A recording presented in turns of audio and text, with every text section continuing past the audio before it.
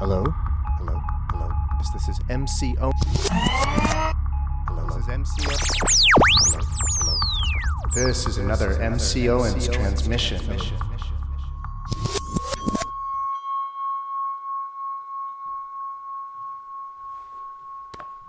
right, here we go.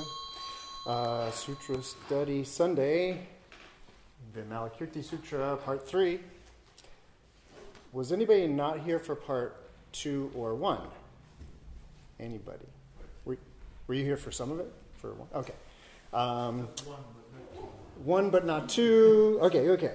I'm going to do a very quick recap of the first 8 chapters that were covered, just to create the setting, and to remind us sort of what's going on. This is the Vimalakirti Nirdesha Sutra, or the Advice of Vimalakirti, a unique sutra. I'm hoping to get through all the chapters so that at the end we can talk a little bit more about the history of the sutra, kind of like historical context, but I definitely want to get through the whole story. Very quickly, though, the first chapter, the purification of Buddha lands, starts with this fantastical tale. We are in the city of Vaishali, real city in India, northeastern India. And in Vaishali, the Buddha's there with everybody. And there's a clan of people called the Vichalis. And there's a very noble Vichali and 500 of his friends that all come and see the Buddha. This is the very first thing that happens in the sutra. And they all present these bejeweled parasols, umbrellas, to the Buddha. And the Buddha miraculously turns all 501 of these parasols into one giant canopy that is the entire sky. And in this jeweled canopy, everyone here in this world can see all these other worlds and all these other universes, and it's very spectacular. And in this opening chapter, in which all these miraculous things are happening, there is a monk named Shariputra who is wondering about the nature of Buddha lands. And he has heard, something that many Buddhists have heard, which is that when a Buddha appears in a world, in a land, in a lokadhatu, that world system or that lokadhatu becomes purified by virtue of there being a Buddha in the world. And so Shariputra asks, I don't get it. This is supposed to be a Buddha land purified by the Buddha, yet everywhere all I see is defilement, suffering, it's terrible everywhere. And in this opening chapter, the Buddha, in a rare occasion, unlocks his Padmasana, his lotus pose, and touches his big toe to the ground. And instantly, the whole world is transformed before Shariputra's eyes. Now, all of a sudden, everybody's on these giant bejeweled thrones, and everybody's a Buddha or Bodhisattva. Some people are 10,000 feet tall. Everything's beautiful. And he's like, oh my gosh, the Buddha was right. The Pure Land's right here. Buddha lifts up his toe. The world's immediately transformed right back to the way that Shariputra had seen it before. And he says, oh my gosh, it was the defilements of my mind that were seeing this Buddha land as defiled, not the defilement of the Buddha land. And that's the opening of this sutra. And as I have described in our previous sessions, that in most Mahayana sutras, the first chapter is sort of the whole sutra in an encapsulated form. So the whole message of the sutra is actually in everything I just said. But what we're going to get now is 11 more chapters of unfolding or unflowering or unpacking what all of that means. And so it's actually in the second chapter that we are introduced to the hero or the star of the show, Vimalakirti. He is a Vichali. He's from that clan of Vichali people. He lives in Vaishali. And he's described as the smartest guy in Vaishali. He's described as a bodhisattva of bodhisattvas, that even though he lives in a big fancy house, it's as if he doesn't own anything. And as, all of these things, I'm avoiding trying to read anything from these chapters because I will not stop reading. So I'm just trying to paraphrase, and if you were here, you know, Vimalakirti is lauded as master of all liberations. He plays with the super knowledges, you know, infinite in his compassion, infinite in his giving, infinite in his wisdom, all of these things. And yet he wears the white robes of a layperson. And he lives a normal life. He hangs out in casinos and brothels, all of these places that traditionally Buddhists weren't supposed to go to. And so he is introduced as this unique figure, this unique character. And in this opening, or in the second chapter introducing Vimalakirti, he performs one of many miracles. And the first miracle he performs is making it appear as if he's sick. And that's sort of the essence of this sutra is about the sick man Vimalakirti. And when I introduced the sutra, I tried to get across to everybody that this sutra is trying to be funny, it's trying to be weird, and so when somebody like Vimalakirti does something like make all the furniture in his house disappear so that his house becomes empty, it is a funny, it's a Buddhist text trying to be funny about emptiness when he does that. And so all of these things are references to Buddhism, and if you're not in on the joke, you'll think it's some fantastic story, but not quite get its larger import. So Vimalakirti makes himself sick. Everybody in Vaishali is like, oh, poor Vimalakirti. And so they all go see him, and he delivers a Dharma talk to them, a very wise Dharma talk. That happens in chapter 2. In chapter 3, we go back to the Buddha, where he is. And the Buddha knows, oh, Vimalakirti's sick.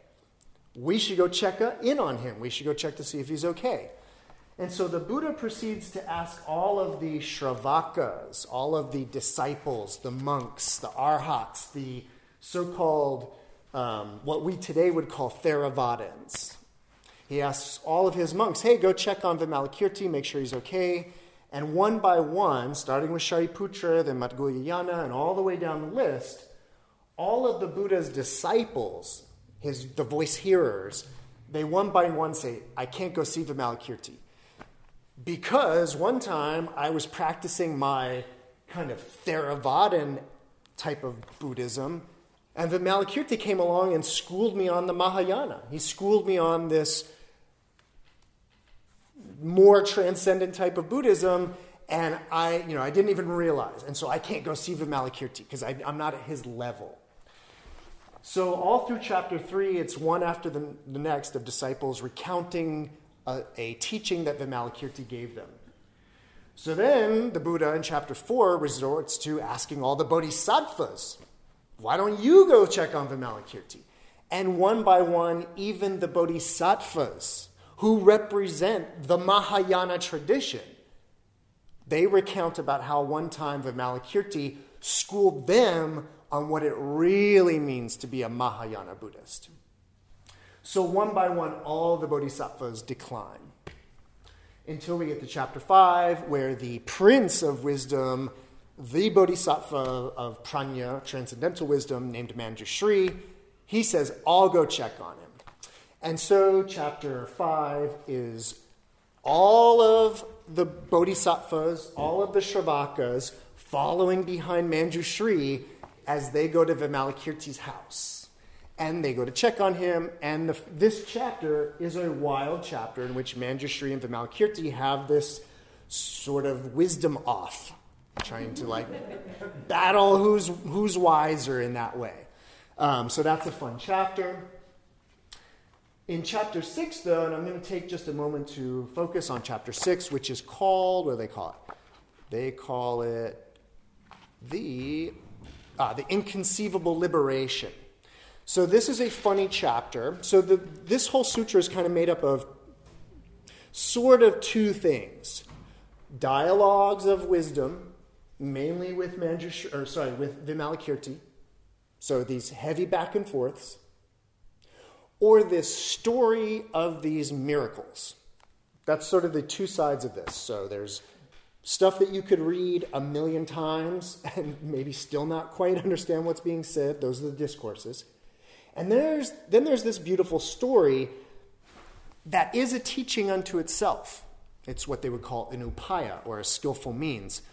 And this chapter 6, starts off with this funny thing where Shariputra, this guy Shariputra, is looking around and he's wondering, because Vimalakirti's house is empty and there's no furniture, he's wondering, where's everybody going to sit down? And Vimalakirti pipes in, reads Shariputra's mind, and says, hey, Shariputra, did you come here for the Dharma or for a chair?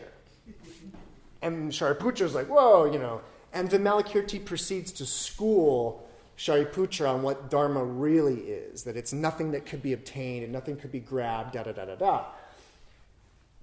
But to alleviate Shariputra's concern, Vimalakirti performs a miracle. And what he does is that he says to Manjushri, hey Manjushri, I've heard you've been around, not just been around the block, but you've been around the multiverse. What Buddha land have you been to where they have the best thrones? And he says, well, one time I was in Marudhyavaja, and there is a Buddha named Maru Pradiparaja, and this Buddha, who is so big, he is as big as Mount Meru, he has these thrones, these bejeweled thrones that are so big, they're definitely the most beautiful, best thrones in the multiverse. And so Vimalakirti performs this miracle where he brings from Marudhyavaja, this Buddha land, and all of these giant thrones descend into Vimalakirti's house. Bejeweled thrones that are several 100,000 miles tall. And some of the bodhisattvas in the room, they just sit right down. But the Shravakas and all of the lesser bodhisattvas are like, how am I ever going to sit on that giant throne? And Vimalakirti schools everybody that if they just have faith, mindfulness of the Buddha named Maru Pradiparaja, they will be able to sit in those thrones. And sure enough, everybody sort of prays to, but prayer is not quite the right word, but they hold in their minds this Buddha Maru Pradiparaja, and miraculously they grow and everybody can sit down. And the bigger miracle, perhaps, is that even though these thrones are so big and there's so many people in Vimalakirti's house, it's as if there's room for everybody, with lots of room to spare. So there's this miracle in which Vimalakirti's house has expanded in some way.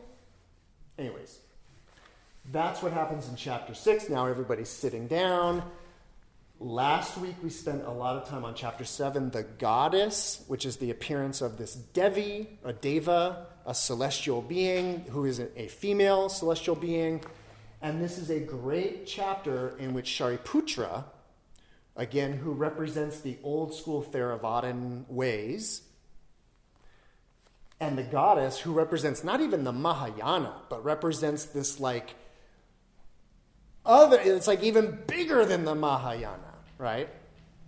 And so they have this discourse that's really kind of amazing and wonderful because Shariputra represents these old school Buddhist ways that were rather patriarchal, kind of favored men over women.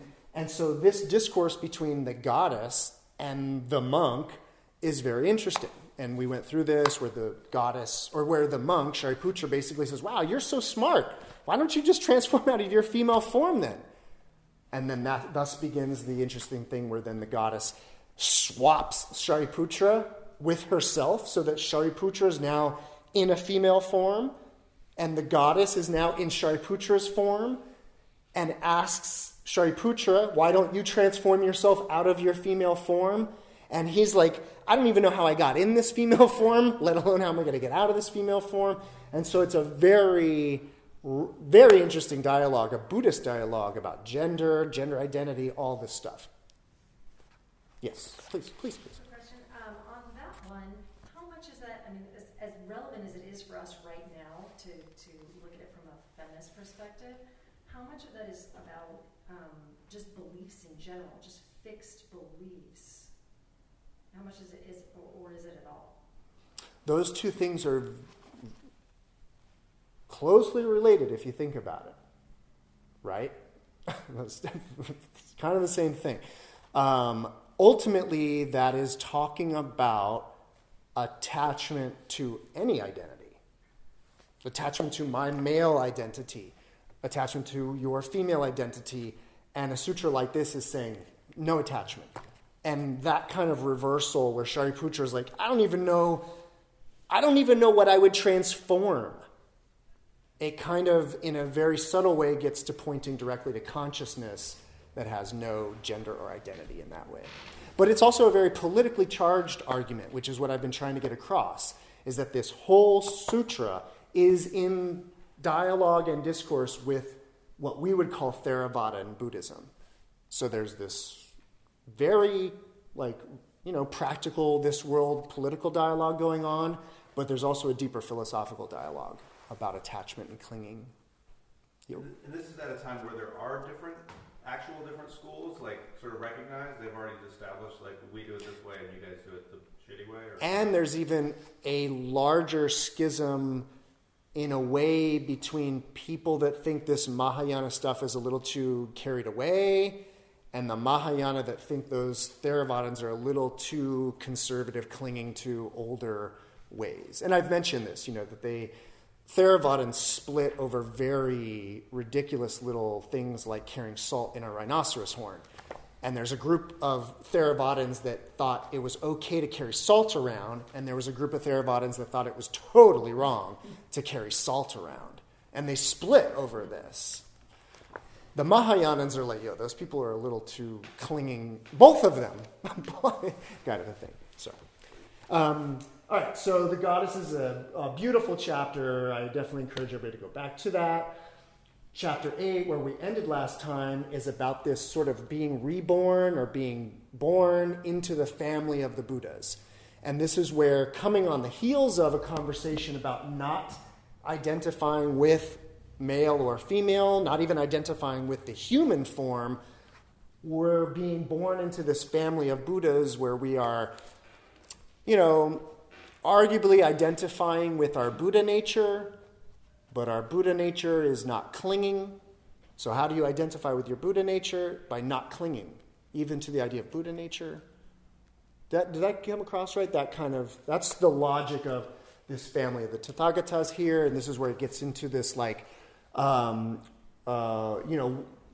the realm of sensual desire is the realm of the bodhisattvas, is the realm of the Buddhas. It's not some glorified nirvana. It's here. It's through the realm of desire that we get enlightened. It's through our imperfections that we get better. All of those ideas is the message of the family of the Buddhas. Okay. Everybody okay with where we've been? You can go back. These are all online now, so you can go back and listen to those chapters. But let's go further. Chapter 9, the Dharma door of non-duality. This is a very famous chapter in the Vimalakirti Sutra unto itself. I'm kind of glad that we ended where we did so we could start here. This amazing, wild idea of a Dharma door. The Chinese, what do they call it? Fa-men. A Dharma gate.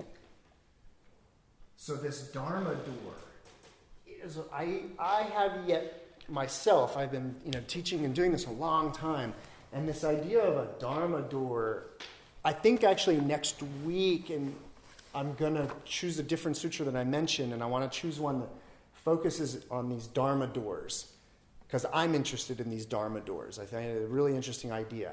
And so there's another sutra that's like the Dharma door of the something or other that I think we might do next week. This is the Dharma door, the Fa-men, entering the Dharma, the Dharma door of non-duality, Advaitya. Advaitya, that's non-duality. Then the Lichavi Vimalakirti asked all the bodhisattvas, good sirs, please explain how all the bodhisattvas, how each of you, enter the Dharma door of non-duality. So yes, each of them. Tell me how you enter the Dharma door of non-duality.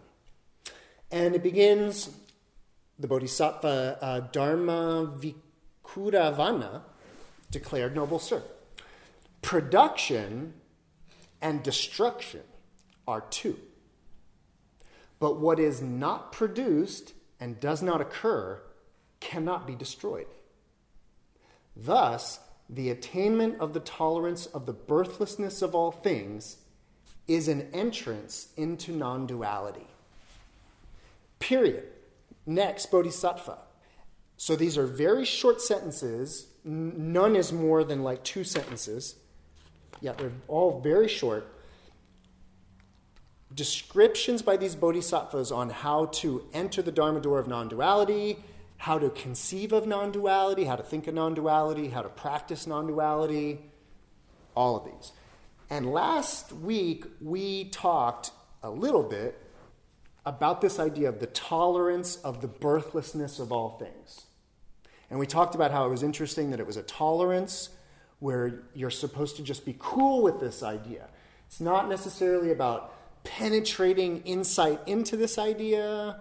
It's actually just about being comfortable or tolerant of this idea that all objects are not created, not made anywhere.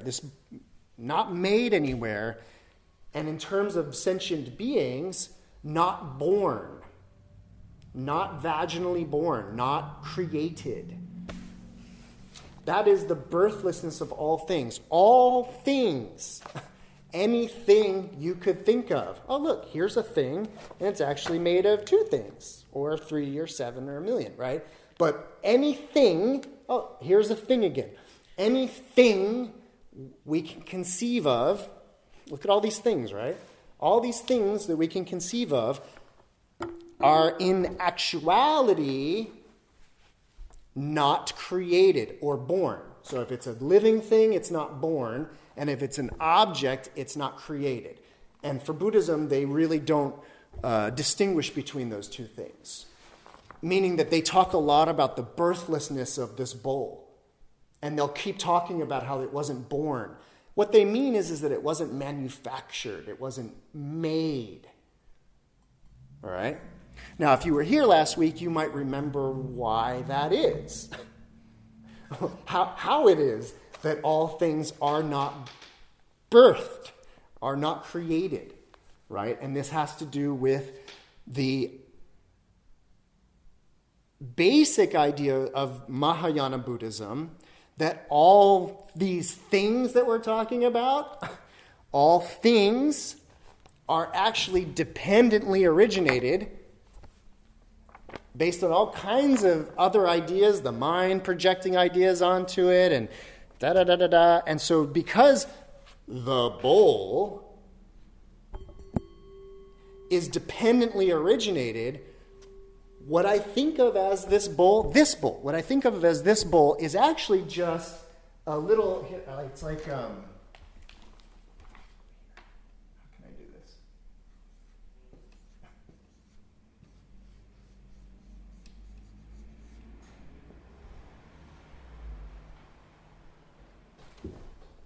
Right? So I'm looking at that bowl, right? But it's really like, and so that is actually this.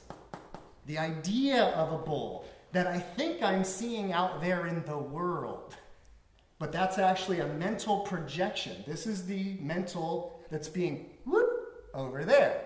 So if this is just a dependently originated idea based on a bunch of conditioning and all of that, right? Right? What about that thing over there? What is the nature of that thing over there? That thing over there doesn't exist. That thing over there is this thing, which means this is empty. This is not actually this bowl. It is a mental projection that I consistently, persistently throw onto the world and keep talking about it. Right? I keep talking about it, right? But do you kind of see what I'm getting at? That this bowl is actually the mentally created bowl, And insofar as it's a mentally created bowl, where was it made? Was this bowl made in Bangladesh? This bowl was made in my mind, right? That's where this bowl was made. And in fact, Buddhism wants to remind you that all of this was not made in Bangladesh or Indochina or anywhere. It was all made in our mind. That's the origin of all this. So this bowl actually is empty.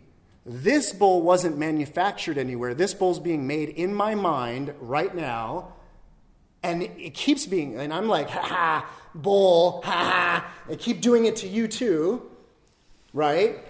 Reinforcing this notion of this bowl, but this bowl, that bowl, is empty because it's a mental fabrication. And insofar as it's a mental fabrication, it's not born anywhere. And it will not be destroyed. Because if I think this will be destroyed, like, I'm going to get out my blowtorch and until it melts it away, right? That is reinforcing the notion that that's real, and that it'll change and morph. Are we following this? So because it's a dependently originated mind bowl, it wasn't made anywhere, and it will not be destroyed. What does the Bodhisattva say again? Production and destruction are two. But what is not produced and does not occur cannot be destroyed. Thus, the attainment of the tolerance of the birthlessness of all things is an entrance to non-duality. Are we at least like rubbing up against it? Right? If we're rubbing up against it, then that's the point of this chapter. Each of these single sentences or two sentences, you could spend a lot of time on exactly what's being said and really think about it. So I'm not going to spend all night just on that one, but I want you to know that this chapter's fun, like they all are, but this one's fun because what happens is that you can read it. You can read it like, so the Bodhisattva Dharma Virakavana says about this, production and destruction are two, but what is not produced and does not occur can never be destroyed. Thus, the attainment of the tolerance of birthless things is an entrance to non-duality. But then the Bodhisattva Sriganda says, but I and mine are two. If there is no presumption of a self, there can be no possessiveness. Thus, the absence of presumption is an entrance to non-duality.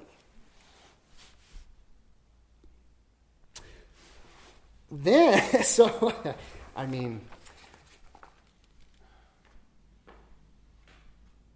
okay, here's what's going to happen. Because of the nature of tonight, these go on and on.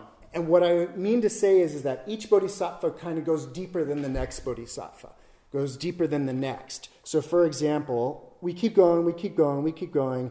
Then we get down to, how about this guy? Pariguda, Bodhisattva Pariguda. He declares self and selflessness are dualistic. Since the existence of self cannot be perceived, what is there to be made selfless?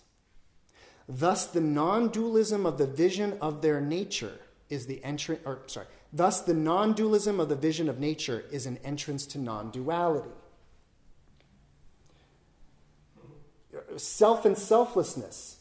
So, what I want you to see is so the next one, for example, so that's like, whoa, self and selflessness, but the whole time the Buddha was talking about selflessness, but now this is saying having a self or being without a self is dualistic. And so it's like, well then, how about knowledge and ignorance are dualistic? The natures of ignorance and knowledge are exactly the same, for ignorance is undefined, incalculable, and beyond the sphere of thought. The realization of this is an entrance to non-duality. Oh, now, Pradidarshana, he declares matter itself is void or empty. Voidness or emptiness does not result from the destruction of matter, but the nature of matter itself is emptiness. That's what I'm saying, right? The nature of matter itself is emptiness. Therefore, to speak of voidness on one hand and of matter on the other hand, or of sensation or of perception or of conditioning of consciousness, the other skandhas, so to speak of all of that is entirely dualistic. Consciousness itself is emptiness. Emptiness does not result from the destruction of consciousness, but the nature of consciousness itself is voidness. Such understanding of the five aggregates and the knowledge of them as such by means of knowledge is the entrance to non-duality. If you didn't catch it, if you've ever read or know the Heart Sutra, that was the Heart Sutra, right there, in a kernel in one little line of this larger sutra, where he says, form is no different from emptiness. Emptiness and form are not different. The nature of matter itself is emptiness. And I just tried to explain why that is. It goes like this. So they're getting crazier and crazier and crazier and crazier until... Okay, I got to speed this up. Okay, so almost getting up to the end here. Bodhisattva Manikutaraja, that's a good one, Manikutaraja, declared, it is dualistic to speak of good practices and bad practices. One who is on... so it's tricky. Language is tricky. So the language is path. But they're talking about a practice. They're actually kind of talking about Theravada versus Mahayana. So just know that. It is dualistic to speak of good paths and bad paths. One who is on the path is not concerned with good or bad paths. Living in such unconcern, he entertains no concepts of path or not path. Understanding the nature of concepts, his mind does not engage in duality. Such is the entrance to non-duality. Then the Bodhisattva Satyarata declared, it is dualistic to speak of true and false. When one sees truly, one does not ever see any truth. So how could one see falsehood? How is this? One does not see with the physical eye. One sees with the eye of wisdom. And with the wisdom eye, one sees only insofar as there is neither sight nor not sight. There, where there is neither sight nor not sight, is an entrance to non-duality. When the Bodhisattvas had given all their explanations, they all addressed the Crown Prince Manjushri and said, Manjushri, what is the Bodhisattva's entrance to non-duality? Manjushri replied, good sirs, you have all spoken very well. Nevertheless, all your explanations are themselves dualistic. To know no one teaching, to express nothing, to say nothing, to explain nothing, to announce nothing, to indicate nothing, to designate nothing. That is the entrance into non-duality. Then the Crown Prince Manjushri said to the Lichavi Vimalakirti, we have now all given our own teachings, noble sir. Now may you elucidate the teaching of the entrance into the principle of non-duality. And thereupon the Lichavi Vimalakirti kept his silence, saying nothing at all. The Crown Prince Manjushri applauded the Lichavi Vimalakirti. Excellent, excellent, noble sir. This is indeed the entrance into the non-duality of all bodhisattvas. Here, there is no use for syllables, sounds, or ideas. When these teachings had been declared, 5,000 bodhisattvas entered the Dharma door of non-duality and attained the tolerance of the birthlessness of all things. Questions? I mean, again, this is like a premier chapter of the sutra. Each of these bodhisattvas, of which I skipped many, each of them is like really heavy ideas. So not questions about specificity, but any general questions. Please. How do you maintain morality? And, because I assume some can use the teaching to just do bad things, right? Because they will say, no, it's all the same, right?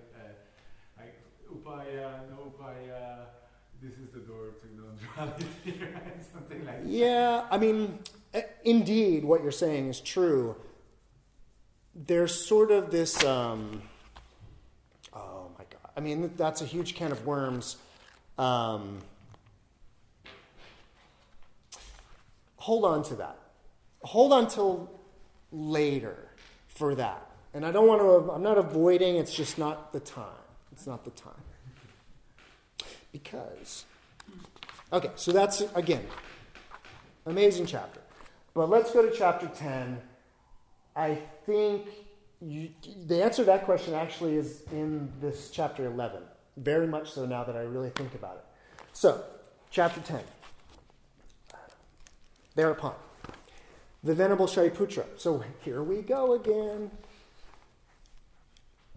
Thereupon the Venerable Shariputra thought to himself, if these great bodhisattvas do not adjourn before new time, when are they going to eat?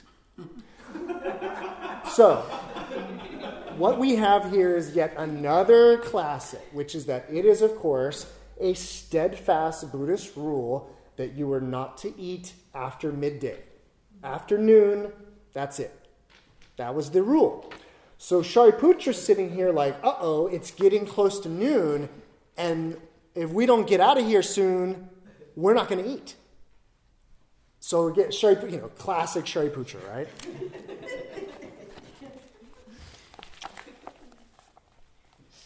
The Lichavi Vimalakirti, knowing telepathically the thought of the Venerable Shariputra, spoke to him thus. Shariputra, the Tathagata has taught the 8 liberations, the 4 dhyanas and the 4 samadhis. You should concentrate on those liberations, listening to the Dharma with a mind free of preoccupations with such material things.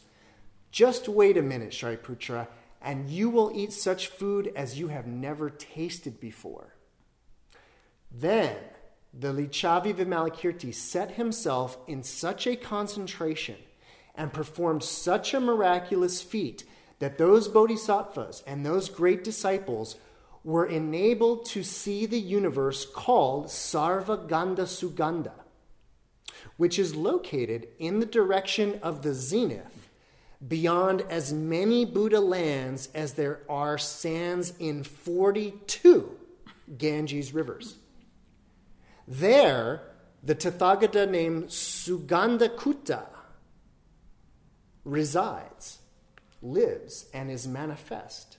In that universe, the trees emit a fragrance that far surpasses all the fragrances, human and divine, of all the Buddha fields in all 10 directions.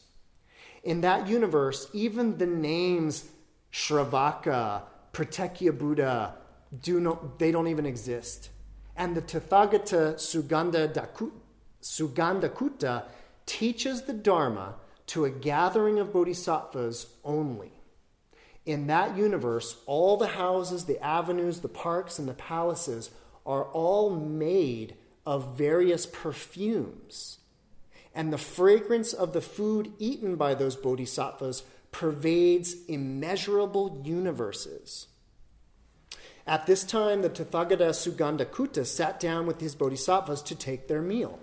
And the deities, called Gandavyuhahara, who were all devoted to the Mahayana, served and attended upon the Buddha and all his bodhisattvas. Everyone in the gathering at that house of Vimalakirti was able to see distinctly this universe wherein the Buddha Sugandakutta and his bodhisattvas were taking their meal.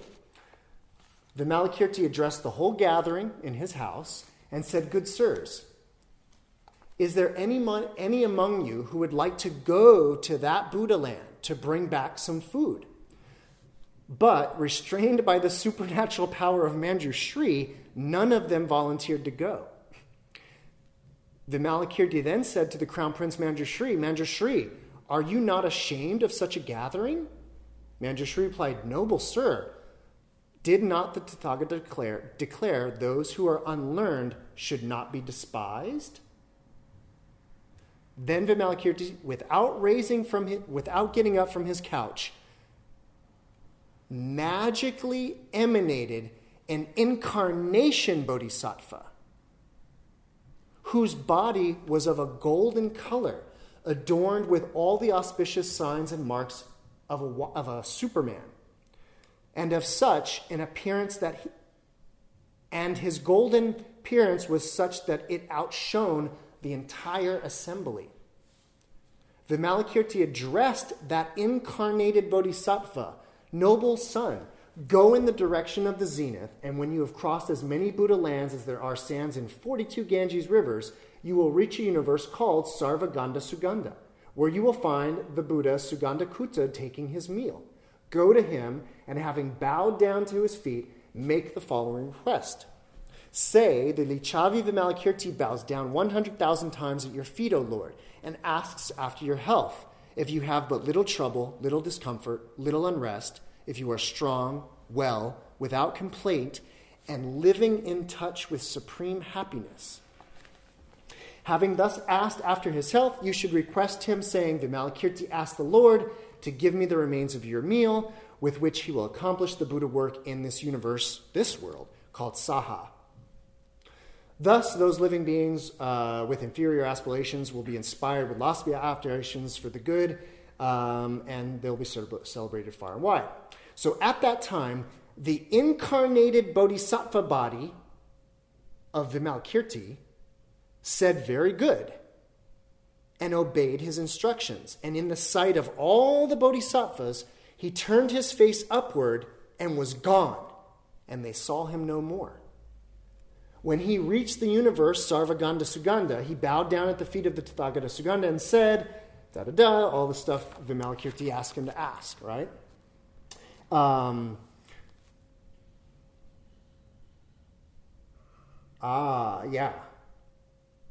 So the emanated body, are you following this? This is like kind of getting a little out there. So the emanated body of Vimalakirti goes to this world in the zenith and says, I come on behalf of Vimalakirti, asks after your health and wants some of your extra food, right? So then at that time, the bodhisattvas up there of the Buddha land of the Tathagata Sugandhakutta, they were astonished. And they asked Sugandhakutta, Lord, where is there such a great being as this?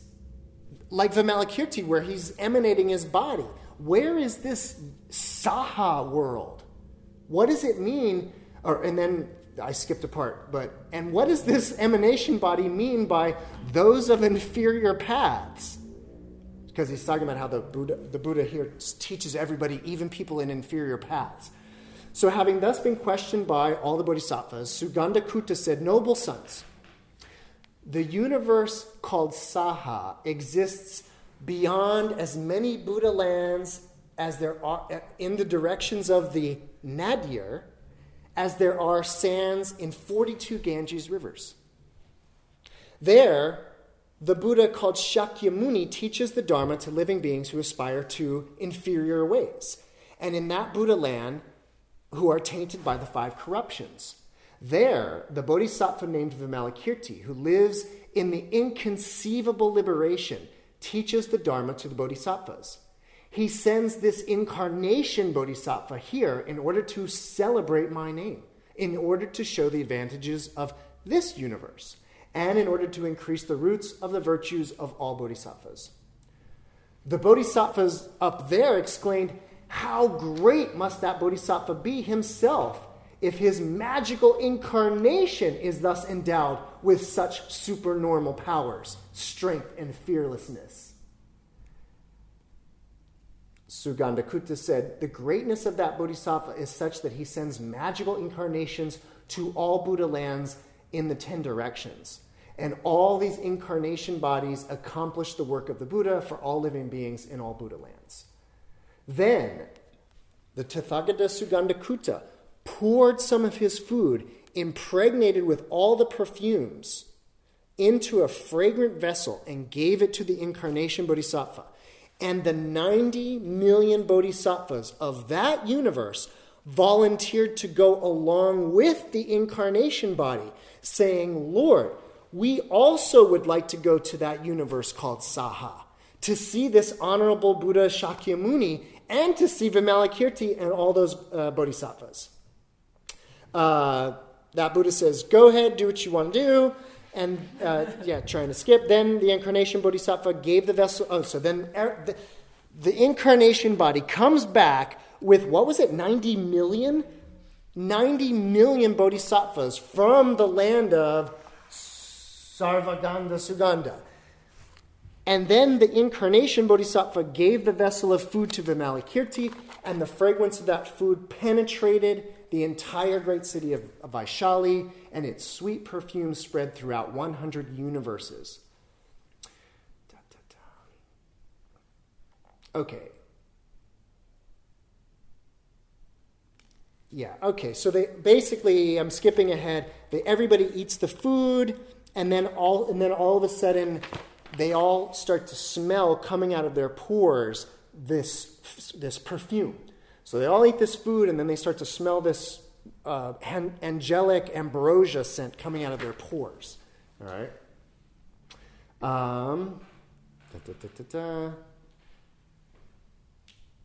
Okay, yeah, and I'll paraphrase this. But basically, all those bodhisattvas that come from this other world to come here, they want to know about this Buddha Shakyamuni.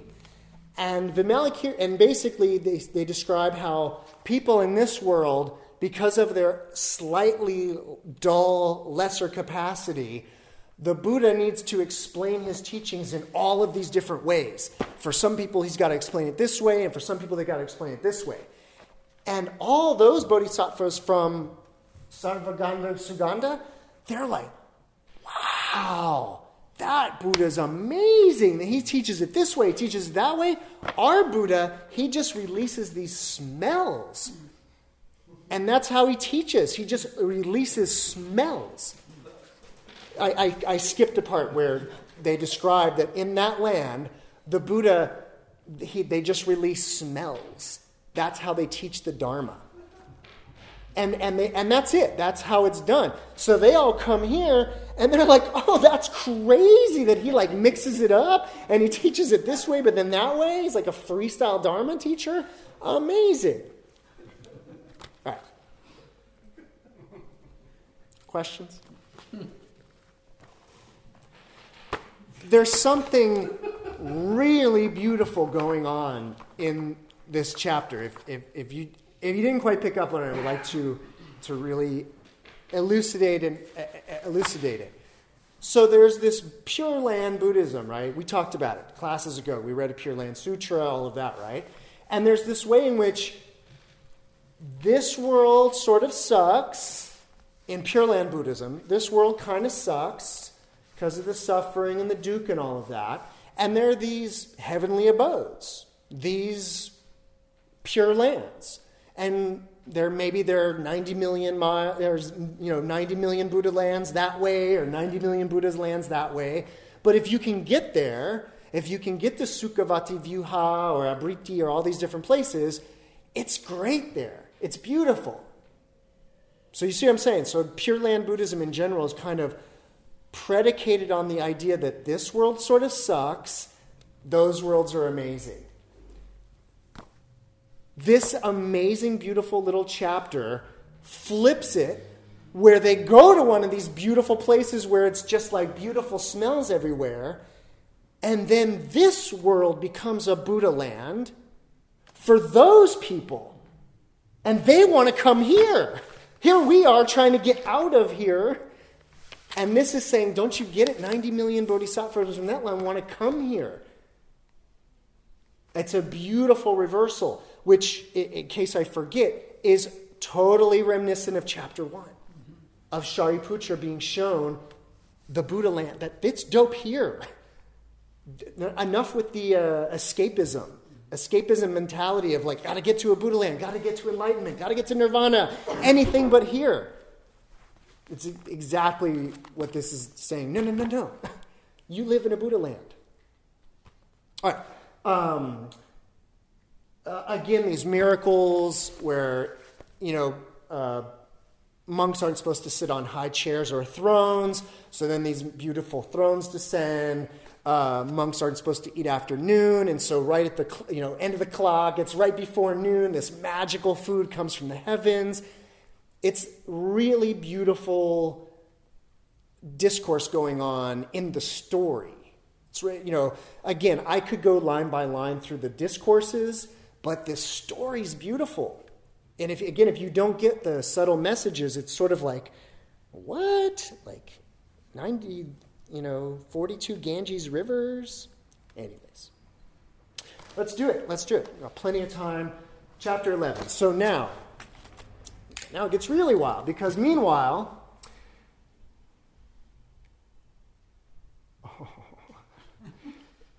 so all of chapter 2, all the way to where we are now, this has all been in Vimalakirti's house, or maybe some other universes, right? But now, meanwhile, in the area in which the Buddha was teaching the Dharma, in the garden of Amrapali, that's where this started, the garden of Amrapali expanded and grew larger. And the entire assembly appeared tinged with a golden hue. Thereupon, the Venerable Ananda asked the Buddha, Lord, this expansion and enlargement of the garden of Amrapali and this golden hue of the assembly, what does this auspicious sign portend? And the Buddha declared, Ananda, these auspicious signs portend that the Lichavi Vimalakirti and the Crown Prince Manjushri, attended by a great multitude, are coming into the presence of the Tathagata. And at that moment, the Lichavi Vimalakirti said to the Crown Prince Manjushri, Hey Manjushri, let us take these many living beings into the presence of the Lord, so that they may see the Tathagata and bow down to him. Manjushri replied, Noble sir, send them if you feel the time is right.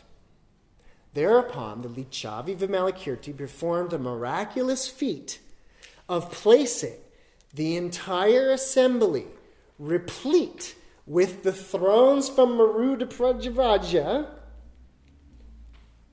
right? So all the assembly, replete with the thrones from Maruda Prajavaja, upon his right hand. And then, having transported himself magically into the presence of the Buddha, placing it on the ground in front of him, he bowed down at the feet of the Buddha, circumambulated him to the right 7 times with his palms joined together, and then withdrew to one side.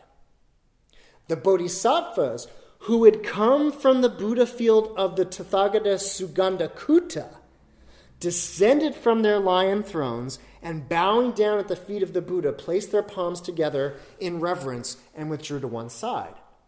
And then the other bodhisattvas, great spiritual heroes, and the great disciples descended from their thrones, likewise, and having bowed at the feet of the Buddha, withdrew to one side. Likewise, all the Indras, Brahmas, Lokapalas, and the gods bowed at the feet of the Buddha and withdrew to one side. Then the Buddha, having delighted those bodhisattvas with greetings, declared, Noble sons, be seated upon your thrones. Thus commanded by the Buddha, they all took their seats. So, just to recap, right? In Vimalakirti's house, from one Buddha land, these thrones descended. And then from this other Buddha land, all these bodhisattvas appeared. Then Vimalakirti took all of them, thrones included, on his right hand, teleported over to the Buddha, and offered them all to the Buddha. Just wanted to make sure that we were clear that is what had just happened. The Buddha said to Shariputra, did you just see the miraculous performances of all those bodhisattvas, those best of beings? I have seen them, Lord. And what concept did you produce toward them? Lord, I produced the concept of inconceivability toward them.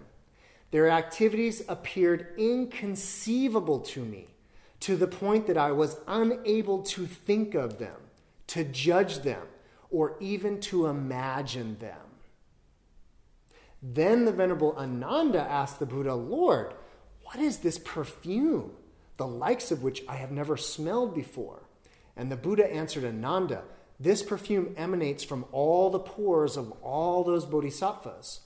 Shariputra added, Venerable Ananda, this same perfume emanates from all our pores as well.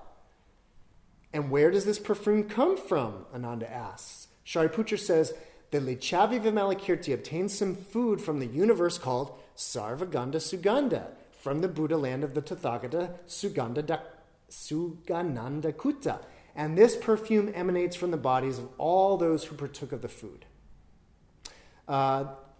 This goes on for a little while. How long will this perfume remain until it's digested? When will it be digested? Ananda asks. Vimalakirti says it will be digested in 49 days, and its perfume will emanate for 7 days more after that. But there will be no trouble of indigestion during that time. I don't want to go too into this, but let's just say that it's traditional, in Buddhism that after someone dies, their maybe their consciousness cruises around an ethereal plane for 49 days, and for maybe 7 more days after that until they're finally incarnated. So I hear references of that in here, but I don't actually know this whole eating this food and the digesting of it. There's a deep metaphor going on here.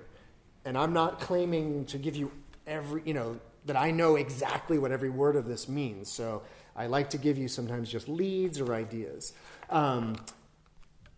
Questions real quick, because what's about to happen is that in front of all of these people, the Buddhas and the Bodhisattvas from Sugandhakutta and the Bodhidharma and all this and all that, the Buddha is now about to deliver a discourse. And in fact, it's the first time the Buddha has basically spoken.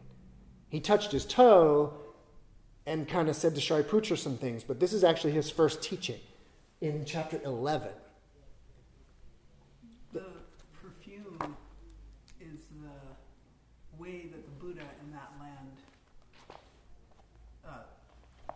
delivers the Dharma. Yeah, there's more to that actually, where if you were to become his disciple in that land, he kind of uses his upaya and puts you to sit under a certain tree. And the scent of that tree, which is unlike any tree in this world, the scent of that tree teaches you the Dharma. So does that... Okay. The 49 and 7 days, does that have anything to do with... I don't know. Like, if everyone who ate the food from that land ingested that perfume, does that mean they ingested the Dharma and that's going to run out in 49 days or 7 more days? This is what I don't know. So I'll give you one more. In other sutras, this idea of emptiness, this idea that because all things are dependently originated, in themselves they are therefore empty. No clearer articulation of it than that. Because all things are dependently originated, all things in themselves are therefore empty.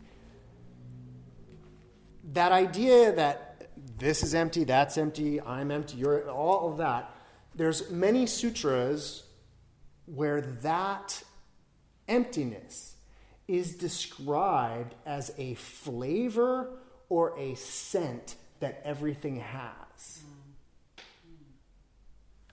So there is a way even in this Buddha land in which the Buddha teaches the Dharma by way of sense. Because there are sutras in which he says or describes emptiness or dependently pratitya samutpata, dependent origination, as the one taste everything has. And if you wanted to use a different sense, you could say it's the one feeling everything has. Or it's the way everything looks. So there's, and I like in Buddhism where they say, let's skip vision for a while, and let's talk about the way everything smells. Everything smells dependently originated to a bodhisattva, right? So take that and think about this idea of eating this food and being permeated with the scent of it. Just putting that out there. Nowhere in this does it say that. This is me as a Dharma teacher saying to you, I have noticed this refrain in Buddhism where they call the true Dharma, the true teaching as like a flavor of everything. So then when I read a chapter like this, I'm like, But that's where these things, none of these have, I can't write it on the board what it means. It means so much. You know what I mean? It's like so many facets to this. Please. What is the translation of Sarvagandha Sugandha?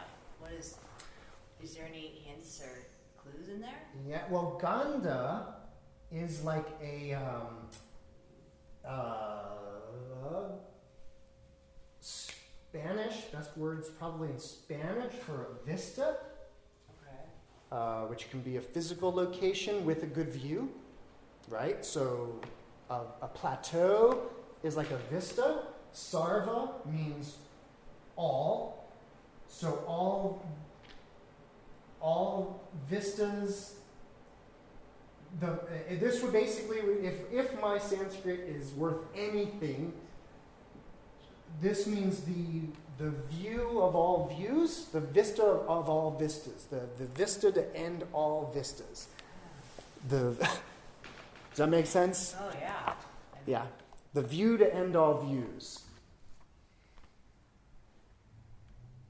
And the Kutta is like a heap of views is the name of the Buddha.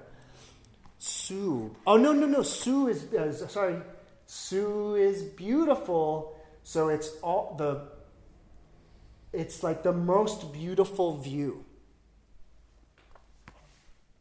Sarvagandha Sugandha. Sugandha is the beautiful view. So of all views, the most beautiful view. So what I'm giving you from my Sanskrit is it's not the literal meaning, because there might be a literal meaning to this, that my technical knowledge isn't good enough, but I'm definitely giving you the heart of what it means, knowing what these words mean and having read a bunch of other sutras. So. And definitely view as in vista, not view as in viewpoint, understanding. Yeah, I want to make that clear, that it's this idea of like when you've reached this plateau and you can view out in great distances. That's this idea of, and then actually if you're curious, Gandha is the root of the word or the place Gandhara in Afghanistan, which is currently called, I don't even know what it's called, with a K? Yeah, and I don't even, my mind works in many different centuries. So that's the root of it. And so the root of that Gandhara is this idea that it is a place with a nice view, type of an idea. The teaching of the Buddha to all these people is the lesson of the destructible and the indestructible. So if you were following the Dharma through line of this sutra regarding the tolerance of the birthlessness of all things, that's like the through line of this sutra, the Buddha delivers this teaching about the destructible and the indestructible. And what he says in here really quickly is,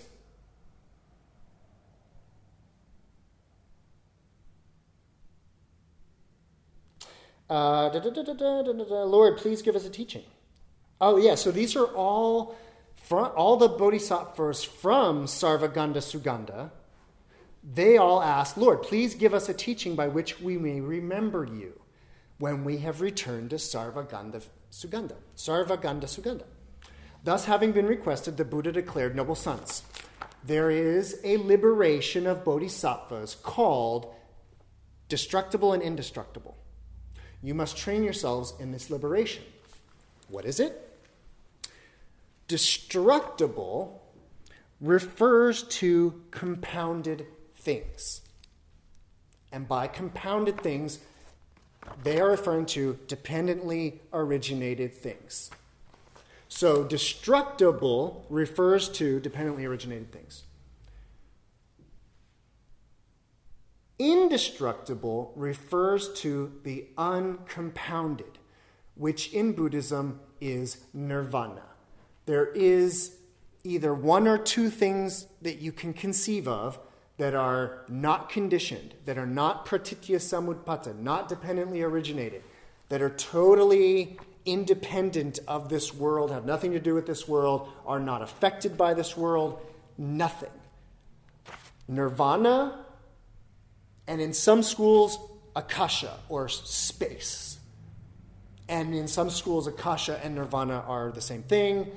Anyways, it gets complicated. But this says, destructible refers to compounded things. Indestructible refers to nirvana, the uncompounded. But the bodhisattva should neither destroy the compounded nor rest in the uncompounded. Not to destroy compounded things consists in not losing sight of the great love, not giving up the great compassion, not forgetting the omniscient mind generated by high resolve, not tiring in the positive development of living beings, not abandoning the means of unification, giving up body and life in order to uphold the holy dharma, never being satisfied with the roots of virtue. And then there's a whole giant paragraph. And what he says here is, and what is being referred to, just to paraphrase it, is he's saying, even though, this is to answer your question, even though I have just told you that this doesn't exist, is totally compounded, don't give up on it. Don't start thinking it doesn't exist. Don't destroy it. Don't destroy the compounded. Everybody follow me? We'll get to the why in a second, but just the message is, yes, this is compounded, but don't negate it entirely. Don't get rid of it entirely. Okay? So after all this, what is not resting in the compounded, or in the uncompounded, I should say? The bodhisattva practices emptiness, but does not realize emptiness. He practices signlessness, but does not realize signlessness. He practices aimlessness, but does not realize aimlessness. He practices non-performance, but does not realize non-performance. He knows impermanence, but is not complacent about his roots of virtue. He considers misery, but he reincarnates voluntarily. He knows selflessness, but does not waste himself. He considers peacefulness, but does not seek extreme peace. That right there. This whole sutra is like, you could just take one line and go away for years and then come back to the next line. It's like that. So again, this goes on, but the end of this is saying, yes, you, Bodhisattva, you know how to access nirvana, the uncompounded. You know how to access total liberation, but you don't abide there. You don't zoom off in deep samadhi and stay there forever. You come back into this world. So you don't rest in the uncompounded, but you don't destroy the compounded. So this conventional world that everybody believes is real, you don't take a hammer and start smashing it.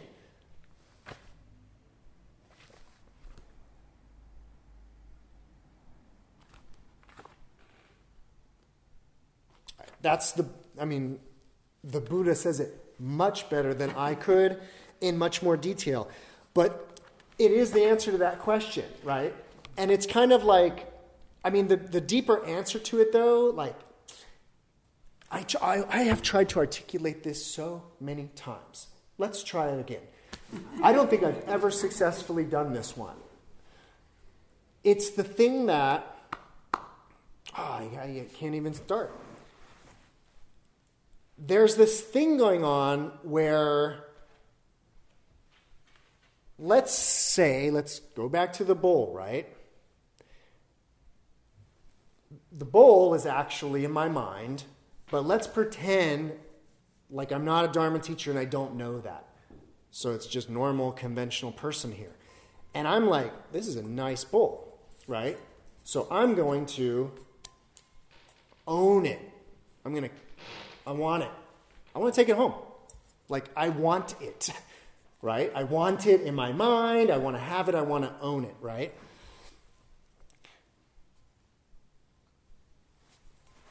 What Buddhism is saying from day one all through this is that act of this is causing suffering, right? But not just this act is causing suffering, but I want it. I want it is causing suffering. So the desire to want it causes suffering. Having it causes suffering because you actually, from the eyes of a Buddha, I look like this. You know, like Frodo or whoever, right, with his ring. Like, it's mine. That from a Buddhist perspective, that's how we all look towards our things.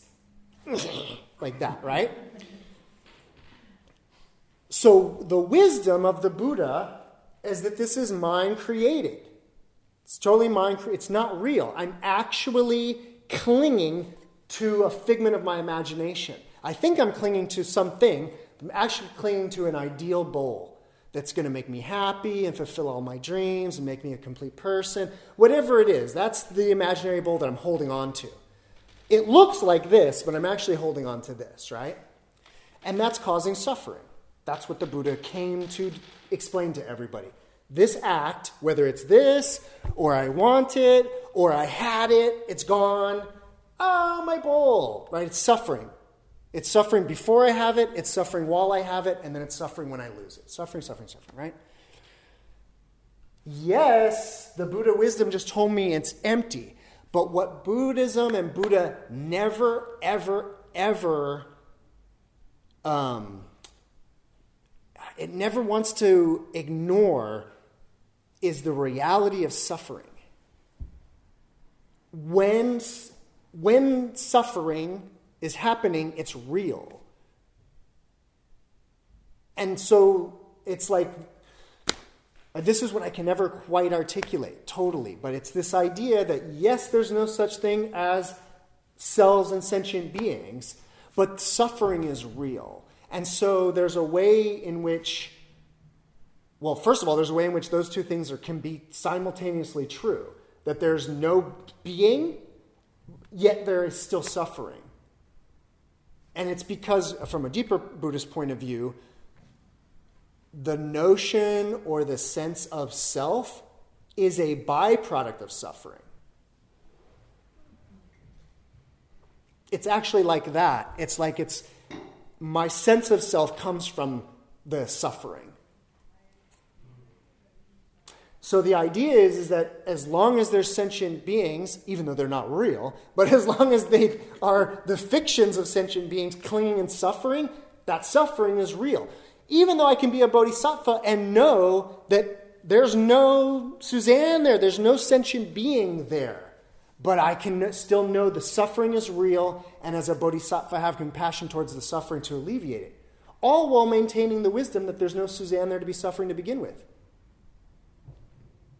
Does that make sense? How those two things are like, and that's why bodhisattvas can't abandon.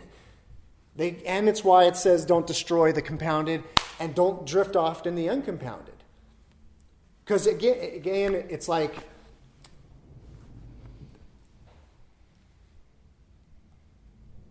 this is all very dangerous stuff. Your question's right to the point, which is like, in the wrong mind, an idea like this, oh, there's no such thing as sentient beings, right? That could be very problematic, right? But ultimately problematic for the person who gets it wrong, if that makes sense. I'm drifting off, so I'm going to stop. I was trying to go after an idea, but it was going to take too long to get there. And we have another chapter, perhaps the most important. So, this lesson on the destructible and indestructible that comes chapter 11, there's a way in which all of this was just building you up for what is actually the sutra. Because remember, the sutra is the teachings of the Buddha, and this is the first time the Buddha is talking, basically, giving us the Dharma teaching. So, boom. Chapter 11. But now, let's go all the way for vision of the universe. Thereupon, the Buddha said to the Lichavi, Vimalakirti, noble son. So this is how it starts. The Buddha asked Vimalakirti, noble son, when you see the Tathagata, how do you view him? The Tathagata, the Buddha, how do you view him? And Vimalakirti said, the Buddha, Lord, when I would see the Tathagata, I view him by not seeing the Tathagata. Why? I see him as not born from the past, not passing on to the future, and not abiding in the present moment. Why? He is the essence which is the reality of matter. But he is not matter. He is the essence which is the reality of sensations. But he is not sensations. He is the essence which is the reality of perception. Yet he is not perception. He is the essence which is the reality of conditioning. Yet he is not conditioning. He is the essence which is the reality of consciousness. Yet he is not consciousness. Like the element of space, akasha, he does not abide in any of the four elements. Transcending the scope of the eye, ear, nose, tongue, body, and mind, he is not produced in the six sense media. He is not involved in the triple world of form, of feeling, of sensation, sensations, form, and formlessness. It's not part of the triple world. He is free of the three defilements. He is associated with the triple liberation, is endowed with the three knowledges, and has truly attained the unattainable. So that's how Vimalakirti sees the Buddha or the Tathagata, by not seeing him. Right. Goes on. Then the Venerable Shariputra asked the Buddha, Lord, in which Buddha land did the noble Vimalakirti die before being reincarnated in this Buddha land? And the Buddha said, Shariputra, ask this good man directly where he died and why he reincarnated here. Where he died to reincarnate here. Shariputra's seriously going to ask him this, right? You're going to ask Vimalakirti? Yeah, where he died. He's going to have a smart-ass answer, yeah. So then the Venerable Shariputra asked the Lichavi Vimalakirti, noble sir, where did you die to reincarnate here? And Vimalakirti declared, is there anything among the things that you see, elder, that dies or is reborn? Shariputra says, there is nothing that dies or is reborn. Likewise, Shariputra, as all things neither die nor are reborn, why do you ask, where did you die to reincarnate here? Reverend Shariputra, if one were to ask a man or a woman created by a magician where he or she died to reincarnate, what do you think he or she would answer? Noble sir, a magical creation does not die, nor is it reborn. Reverend Shariputra, did not the Tathagata declare that all things have the nature of a magical creation?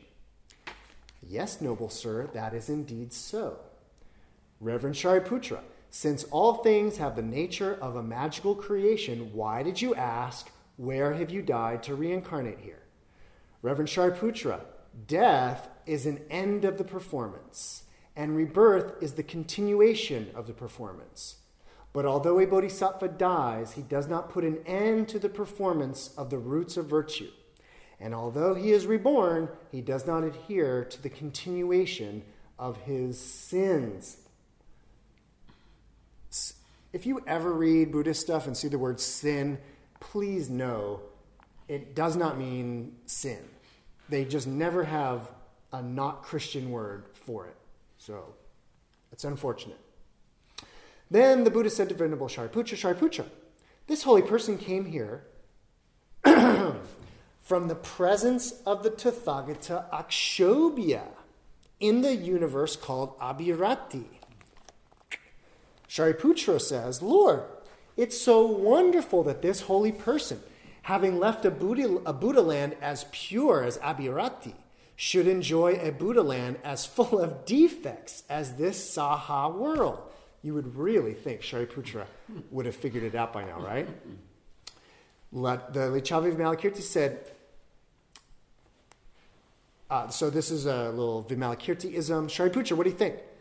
Does the light of the sun accompany the darkness? Certainly not, noble sir. Then the two do not go together? Noble sir, those two do not go together. As soon as the sun rises, all darkness is destroyed. Then why does the sun rise over the whole world?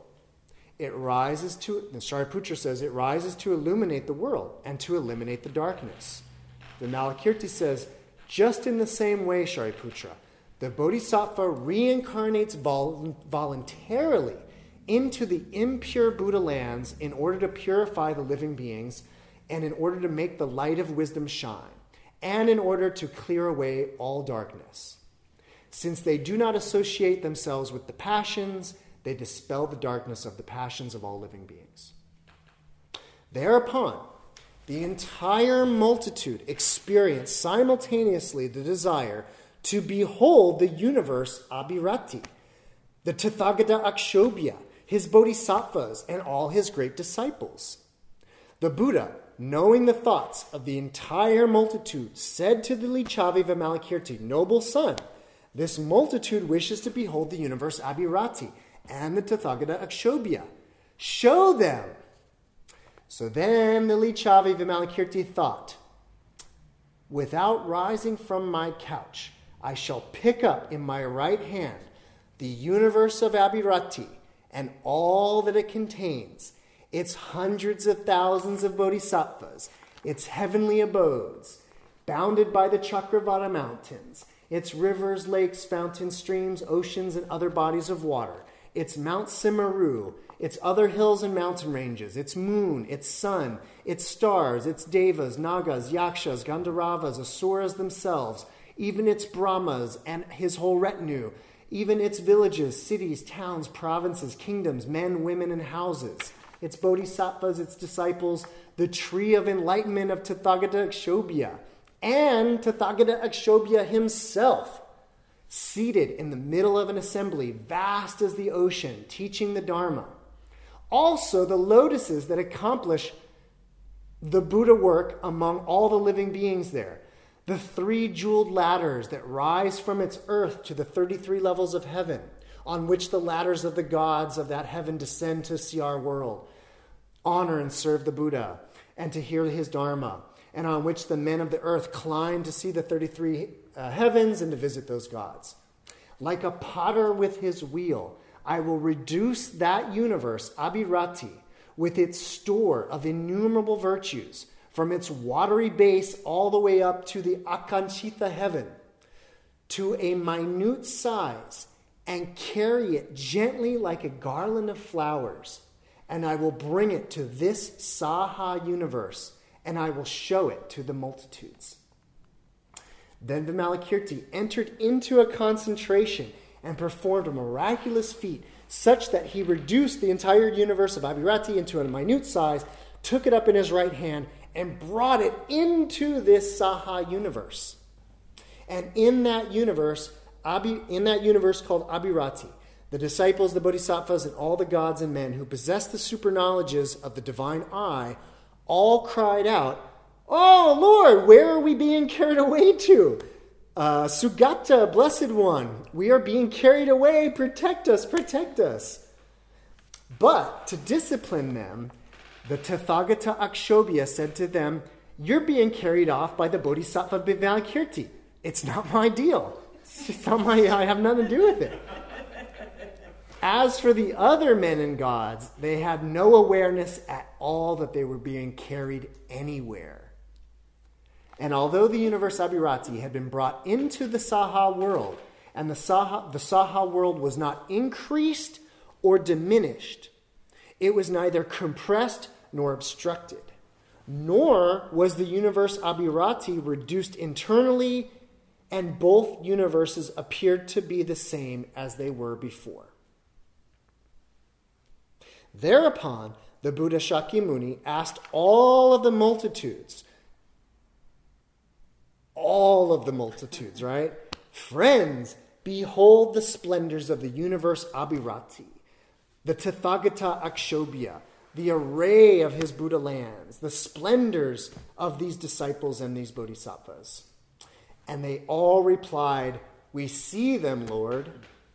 And the Buddhas said, those bodhisattvas who wish to embrace such a Buddha land should train themselves in all the bodhisattva practices of the Tathagata Akshobhya. While Vimalakirti, with his miraculous power, showed them thus the universe Abhirati and the Tathagata Akshobhya, 140,000 living beings among the men and gods of the Saha world conceived the spirit of unexcelled perfect enlightenment. And all of them formed a prayer to be reborn in the universe Abhirati. And the Buddha prophesied that in the future, all would be reborn in the universe Abhirati. And the Lichavi Vimalakirti, having thus developed all the living beings who could thereby be developed, returned the universe Abhirati exactly to its former place. The Lord then said to Shariputra, Shariputra, did you see that universe Abhirati and the Tathagata Akshobhya? And Shariputra replied, I saw it, Lord. May all living beings come to live in a Buddha land as splendid as that. May all living beings come to have miraculous powers just like those of the noble Lichavi Vimalakirti. We have gained such great benefit from having seen this holy man. We have gained a great benefit from having heard his teaching of the Dharma. Whether the Tathagata himself still actually exists or whether he has already attained ultimate liberation. Hence, there is no need to maintain the great benefit for those who, having heard it, believe it, rely on it, embrace it, remember it, read it, and penetrate it to its depth. And having found faith in it, teach, recite, and show it to others, and apply themselves to the yoga of meditation upon its teaching. Those living beings who understand correctly this teaching of the Dharma will obtain the treasury of the jewels of the Dharma. And everybody was excited.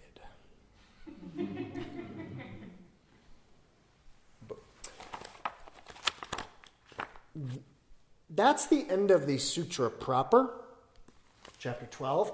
In the Tibetan version, which this is translated from, there is an epilogue that is actually devoted to the medicine Buddha by Shadja Raja, the medicine king.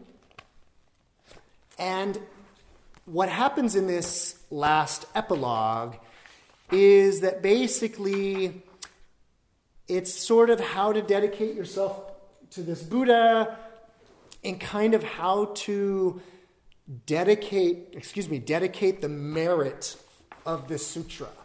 So it's a chapter that by its nature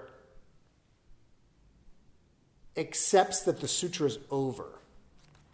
And that this last part is just like how to extract the merit and pass it to other beings, but from the teachings. These are the teachings, and then there's an epilogue on how to like extract the power and give it away and do these things. In the Chinese version, this is actually chapter 13, and then there's a chapter 14, which is how to like really, so if you study this sutra historically, you would like linguistically or literarily begin to detect, oh, this was probably the original sutra, and then they added on this chapter and that chapter. So I feel safe in just ending there and saying that's the Vimalakirti Sutra. Svaha. Behold.